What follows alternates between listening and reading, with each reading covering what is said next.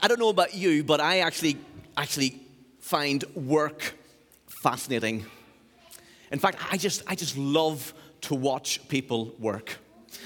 Mark was cleaning an oven down during the week, and myself and Ben were sitting there. Wasn't it a great time? We just sat there, we relaxed, and we just watched this guy just working hard. The sweat was breaking on his forehead. But you know what? It was really enjoyable. I really enjoyed it, actually. So I did, yeah, honestly. I'm not joking. I'm serious. And we get this opportunity today in chapter 3 to look at men and women at work. So I'm going to read some verses, first of all. I'm not going to read the whole thing. I'm going to chicken out. I'll tell you why. There's a lot of long names in here. And I simply can't pronounce them. So that's the honest truth. That's just being honest, okay? But we're going to start in verse 1 and do a few verses, and we'll jump to the end. So verse 1, it says, Elishabib, the high priest, and his fellow priests went to work and rebuilt the sheep gate. They dedicated it and set its doors in place, building as far as the Tower of the 100, which they dedicated as far as the Tower of Hananel. The men of Jericho built the adjacent sections, and Zucker, son of Imre, built next to them. The fish gate was rebuilt by the son of Hassenaah. They led... Just say it fast. Just say it fast. That's the way to do it. They laid its beams and put its doors and bolts and bars in place. Meremoth, son of Ua, the son of Hakkoz, who knows, repaired the next section. Next to him, Meshullam, son of Berekah, and somebody else made repairs, and next to him, Zodak, son of Baran, also made repairs. The next section was repaired by the men of Tekoa, but their nobles would not put their shoulder to the work under their supervision. Verse 31, it says, next to him, Malchishah, one of the goldsmiths, made repairs as far as the house on the temple servants and the merchants opposite the inspection gate, as far as the room above the corner. And between the room above the corner of the sheep gate, the goldsmith and the merchants made repairs. Whew, that's about as much as I can cope with. Now, we can either read this particular passage and look at it as basically a long, boring list of names, or we can begin to hear the hammers pounding and the workers shouting, and then the creak of the gates as they begin to move for the very first time, perhaps in years. And as you begin to see this story, you begin to hopefully feel some of the tremendous energy and excitement that is building, that is going on, as these large group of people seem to accomplish the most challenging and difficult of tasks. Now, the big point, the big message of chapter 3 is that this list of names of people are here all together to build these walls. Well, actually, nearly all. In verse 5, it tells us about certain people, certain rulers who actually thought they were maybe a little bit too important to get their hands dirty. But we get something of the excitement that goes on here in seeing how many different people work together to accomplish this amazing task. As we get into these lists of names and places we've got, I'm going to stick the slide up there. There's a slide hopefully on the thing, Carday, if there's on the wall, just yeah. As we get into this list of names, there's lots of different gates that are mentioned during and throughout this particular passage. Now, there's a danger in maybe reading a little bit too much into these things sometimes. We can sort of almost add a little bit of political or a little bit of our own sort of preaching license into these things. So I hope I don't go there. But I also believe there's something that we can learn from some of these names and some of these gates that we can apply to what it is to build a strong church here in Chester. So Nehemiah begins, and he is walking around. He's surveying the walls. You can imagine with a notebook in hand. He's making notes. He's making a list both of the places where the people are working, but also the names of the people who are working in certain places. And the wall work begins at the sheep gate. It's the northeastern corner of Jerusalem. You can just see it up the top there, in the northeastern corner of the city of Jerusalem. The sheep gate is so named because this is the place where the animals would be brought into the city. This, of course, would have included those who were to be offered for sacrifices, so the lambs, the sheep, brought in for sacrifice for use in the temple as well. It's near the temple, and actually for very obvious reasons, this is the place where the priests, I guess, took on as their special project to do the work. The description then moves anti-clockwise, so it heads around. Fish gate comes and it heads all the way around. There are 10 gates that are mentioned there. And then in verse 31 and verse 32, we come right back down. It's Nehemiah comes right back down round to the sheep gate once again. He starts where he finishes. You know, in everything that we do, we must begin and we must end with Jesus Christ. Everything that we do, we begin and we must end with the Lord Jesus Christ. Everything must come back to him. And we need to be Christ-centered in everything that we are doing to have a great faith in a great God. Listen, it's only when we have a faith like that that we will be able to face the challenges and the difficulties that we will almost certainly face. Paul says in 1 Corinthians chapter 15, it says, "My dear brothers and sisters, stand firm. Let nothing move you.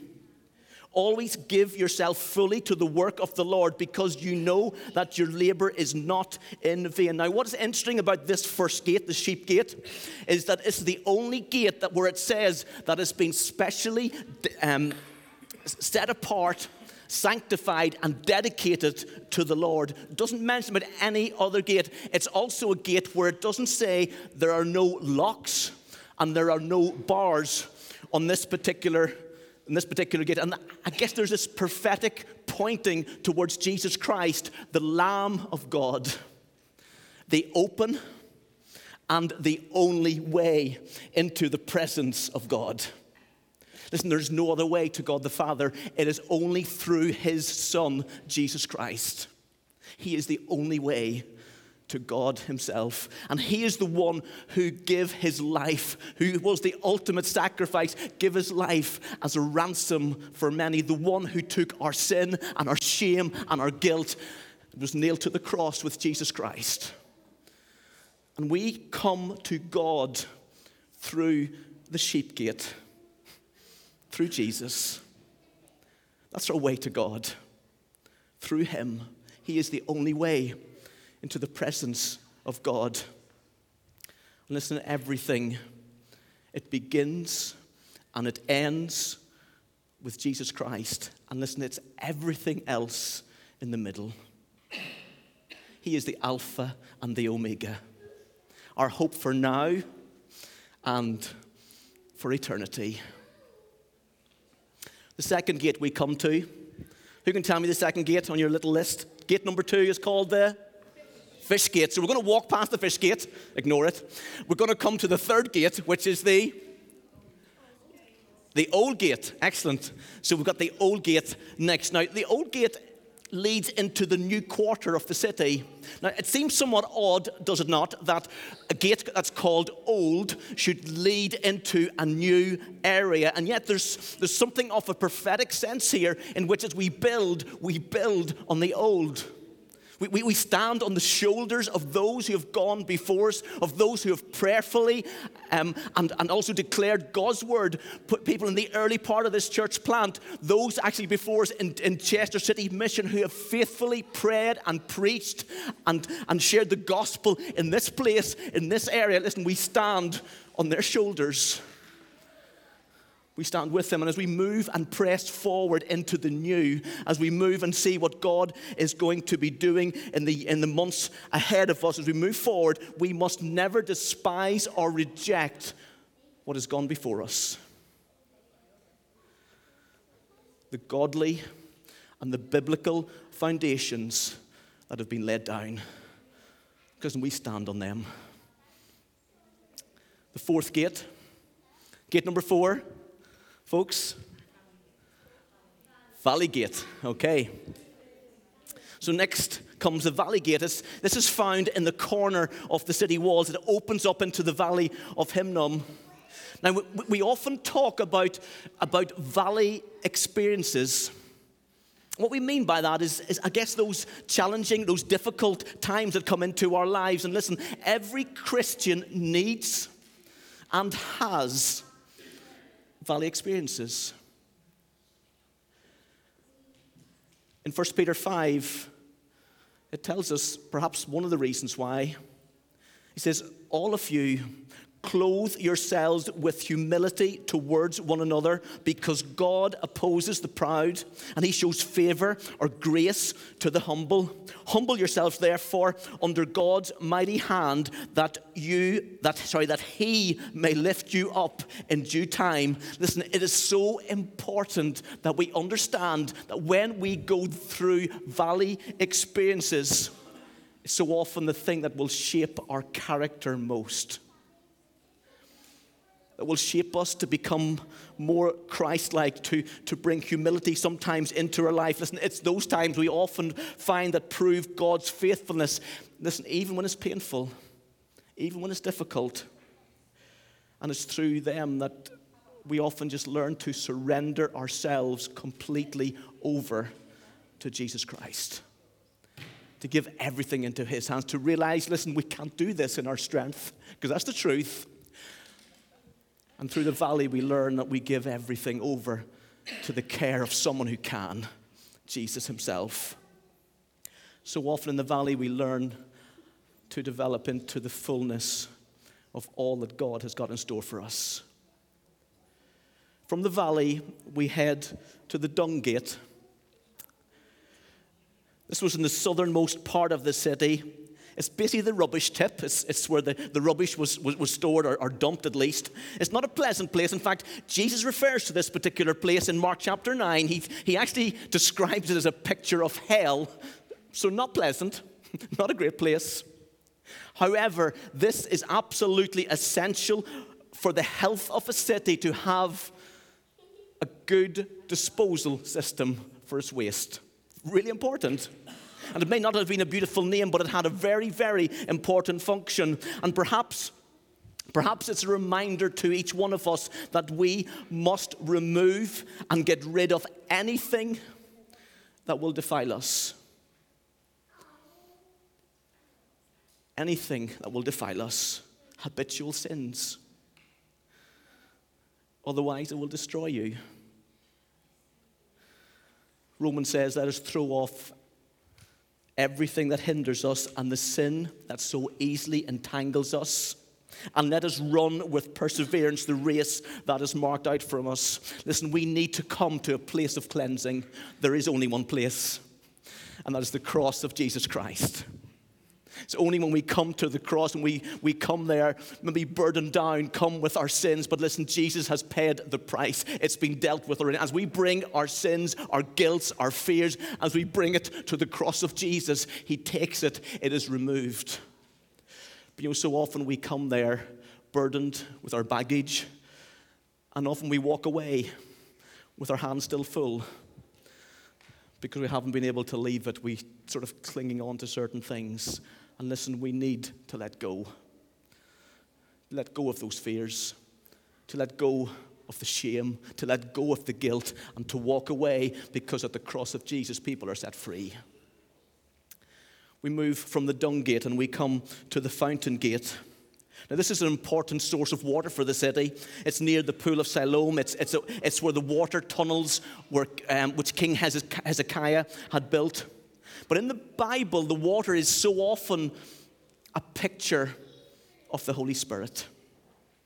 And there is a spiritual sense here in which we move from the valley gate of humility through the dung gate of God's cleansing, and we come to the fountain gate of the fullness of the Holy Spirit. Listen, it's so important that we leave our sin at the cross, that we move away, that we set free, that we empty ourselves of all of that. But listen, we do not remain empty, because we need to be filled, but filled with the Holy Spirit. To stand in the fountain gate of God's presence, to allow the Holy Spirit to come and to soak us and to saturate us and to be filled completely with Him. The next gate is the water gate. And Jerusalem depends on reservoirs. It depended on springs for water because it's not built on a river like so many other cities were. But if the fountain gate reminds us of the Holy Spirit, perhaps then the water gate reminds us of God's word. And it's at this particular gate that Ezra and the prophets will bring the people together and will read to them and actually teach them the scriptures. It's also interesting to note at this particular gate that it never says the gate is repaired. It just simply says the walls around the gate are repaired. Perhaps a reminder that God's word stands forever. It does not need to be improved or to be added to or to be changed or to be altered in any way. Listen, we have something so powerful and so secure in God's word. This is where we find our security. This is where we find our hope. Psalm 119 puts it so well. It says, "Your word, Lord, is eternal. It stands firm in the heavens." Listen, if you're going through a difficult and challenging time at the moment, you need to go to someone where you will find security. You go to God's word. You turn to God Himself, because there you'll find your hope. There you will find your security. The next gate, or we go past the opal gate, and we get to the horse gate. In the day of King Solomon used to invest a lot of money. He had plenty of it, so he invested a lot of money, and he bought horses in from Egypt. This became a really important part of Israel's defense system, despite the fact that so many times they had been told by God, do not put your trust in horses or chariots, but put your trust in God alone.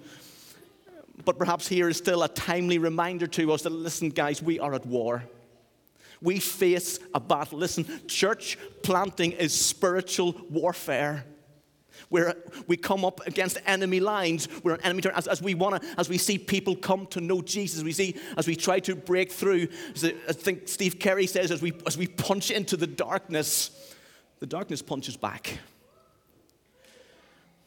And we need to protect ourselves. But listen, in all of this, we need to make sure that we look in the right place. Just like Peter. Remember Peter? He stepped out of his boat onto the water, if you know the story. And as long as he keeps his eyes fixed on Jesus Christ, he keeps going. But then the storm gets too much for him. He begins to look around and his eyes come off Jesus and he begins to sink. Listen, we need to put our trust in God alone, to put our hope in Him. Listen, He is the one who will both protect us and bring security to us at all times. He is everything that you need. Last two gates, the east gate. The east gate led directly into the temple, if you can see there. This gate is somewhat sobering because at this gate is the prophet Ezekiel who speaks about it. And he describes in Ezekiel chapter 3, as he watches prophetically, he sees God's glory leave the temple through this gate. A little later on in chapter 43, he describes prophetically as he sees God's glory return to the temple in exactly the same place it is left, through the east gate. Listen, a reminder surely that we must not take for granted the presence of God each and every time we meet. Listen, we can put good music together. We can even try and put a reasonable talk together. But listen, unless God is here, unless His glory is here, unless His Holy Spirit is here, we are just spouting empty words and it's just hot air. But when God's Spirit, when God's presence is here, when it comes to rest on our gathering together, lives are changed. People are transformed. We see God's glory come. We come right round almost and we're coming to the inspection gate or the mustard gate. This was really had military significance. It's where the army had was often reviewed and registered. Perhaps an illustration to us of the importance of how we must stand together, to move forward together, shoulder to shoulder, to watch one another's back. And as we work not for our own gain, but for the glory of God and for the building of his kingdom. You see, Nehemiah has this impossible task ahead of him. It seems an incredible challenge to build all of this stuff, but he is a leader who has made a plan, and then he sticks to his plan. And he's such a great example for us to follow, as we've seen that already, and we will continue to see that. But he does not work alone. 38 individuals are mentioned in this particular chapter. 42 different groups of people are identified. There were, of course, many more people who were named and who didn't, many more people who are mentioned who we don't even know what they were called. We're not even told their name, but their work was just as important as that of the others. And for each worker, whether named or anonymous, each one of them is given a place and a job to do. You know, for many of them, where they started? At their homes. They often found that they built the wall that was nearest to where they are. And listen, that's a great example for us. Where do you want to start? Start in your own backyard. Start where you are. Bring Jesus into your family, into your community, into your situation. And God uses all kinds of different people. Mentioned in this chapter, there are rulers, there are priests, there are men, women, there are professional craftsmen, even outsiders. We see perfume makers and rulers, listen, who they don't get their hands dirty normally, but they're willing to mix in with all the other craftsmen and women and to work together to build this wall. Listen, there's a place for everyone and a job for everyone to do. The truth is that Nehemiah would not have accomplished very much unless the people were there with him, supporting him, encouraging him, and working hard to build this wall. And this picture, or this chapter, is a picture of what happens when God's people humble themselves and determinedly work hard together. See, in a situation like this, we don't need spectators. We don't need self-appointed advisors or critics. You need workers. And that's exactly what Nehemiah gets. And he is able to say, since we built the wall and all the people who joined together, and all the walls were joined together to half its height, for the people had a mind to work. Listen, at Freedom Church, we need men and women who are willing to work, who are willing just to get stuck in, to do sometimes maybe the unpleasant stuff, but when the job needs done, they just see the job and they get on and do it. We need people who are willing to do all of this for God's glory and for God's honor, to build his church here in Chester. But perhaps the thing that stands at the very forefront of Nehemiah's mind in all of this, the one thing that stands out maybe more than anything else, that he wants to do this for the glory of God. For God's glory. In chapter 2 and verse 17, it says, "Come, let us rebuild the walls of Jerusalem, and we will no longer be in disgrace." See, the people around them are mocking them. They're saying, your God is supposed to be great. Well, how come your city is in such disrepair? It doesn't make sense. That can't be a great God. And Nehemiah is concerned not only for a sense for the city, but he is concerned ultimately for God's glory, that God's name would be lifted high and exalted. Listen, the purpose of this church, in fact every church, is to proclaim the glory of God. And listen, God has given each one of you a specific task, and it's simply this: to humbly and to faithfully do God's will. And in doing this, we bring glory to God's precious name.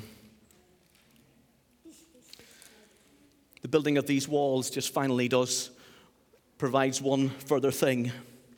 It brings protection and it brings security to the people who've been living there. You These people have been living in a bad situation. Things are pretty rough. In fact, it's pretty insecure. It's pretty dangerous. But over the years, they've just simply become used to it. Up until now, they've just accepted that the conditions they live in is the way they live, and they've just seemed to have put up with it. In fact, they've done absolutely nothing about it. And I guess sometimes we're not that much different, to be honest. We can become very comfortable even in our distress. In fact, we can say, you know what, this is just the way I am. You know what, this is my lot in life. I'm just going to have to put up with it because you know what, I'm never going to be able to change. And we live with a level of pain because it's almost become familiar to us. It's sort of almost comfortable to live in our distress. It's even become a bizarre friend.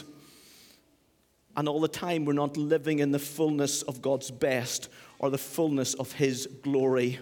Listen, it takes a Nehemiah to come onto the scene, to challenge the situation, to break through the status quo, to rebuild the walls again for the glory of God. And I believe today, God's word for some of us is simply this: it's time to rebuild again. It's time to rebuild again. Don't settle for insecurities. Don't settle for the emotional pain. Don't be confined or conformed to labels that have been spoken over your life in days gone by. It's time to rebuild.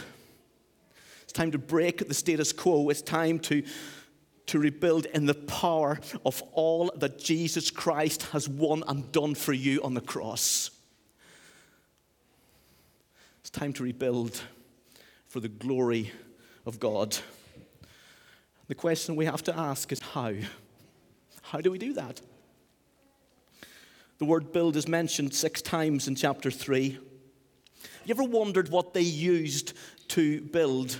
There's no mention of any new materials in this particular passage. In fact, all they needed to rebuild these walls were the stones that lay at their feet, that had been neglected for years.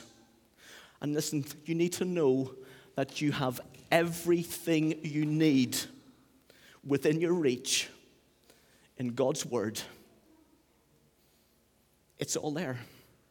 What do we need to rebuild with? With everything we need in Jesus Christ. Listen, the resources of heaven are just unlimited. We will never outdo God in any shape or form. Listen, He has given us everything that we need, and listen, it's within our grasp because of Jesus. For your life, for your community, for your church. It's not clever new ideas that we need. It's the stones of biblical truth that we build with. It's gospel bricks that we put in place. It's the Holy Spirit's power. Listen, these are the same building blocks that have been used down through the centuries. In that sense, nothing has changed. And when men and women surrender themselves completely over to Jesus, when they live by His word, when they are filled by His Spirit, we will see the glory of God come again. And we will see revival power come not just in our lives or even in our church, but in our city and our nation. When men and women turn completely to Him. A life that's given over to Christ completely is unstoppable. But this takes time. It takes prayer. It sometimes takes patience. Nehemiah, as he built, he's not interested in some sort of quick fix. He's not about papering over some of the cracks. He is encouraging everyone to do their best and to give of their best to accomplish this great work. Listen, there are no shortcuts in the Christian life. It's a daily adventure of seeking after God, of becoming more like Him. I want to encourage you today as we bring this to a close.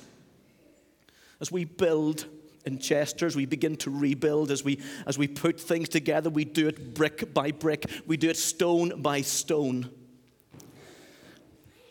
But we need everyone to play their part. Everyone to put their stone, their brick in place. within the wall. We need people who are with us, who will stand with us. Having a bit of a fight at the back here.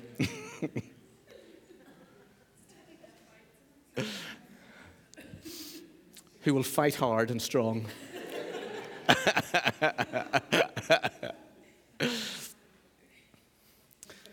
But guys, we need people who are committed to freedom.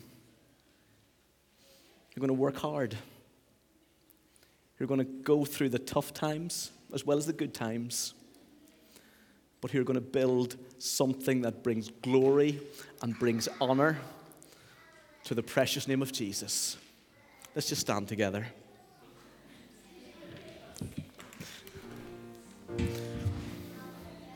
So, Father, we want to just pray, Lord, as we bring this time to a close. Father, by your Spirit, Lord, just shape us and use us for your glory, I pray. And Father, above everything else, Lord, that we will know your presence. Know your Spirit just resting upon us and our gatherings together. In Jesus' name, amen.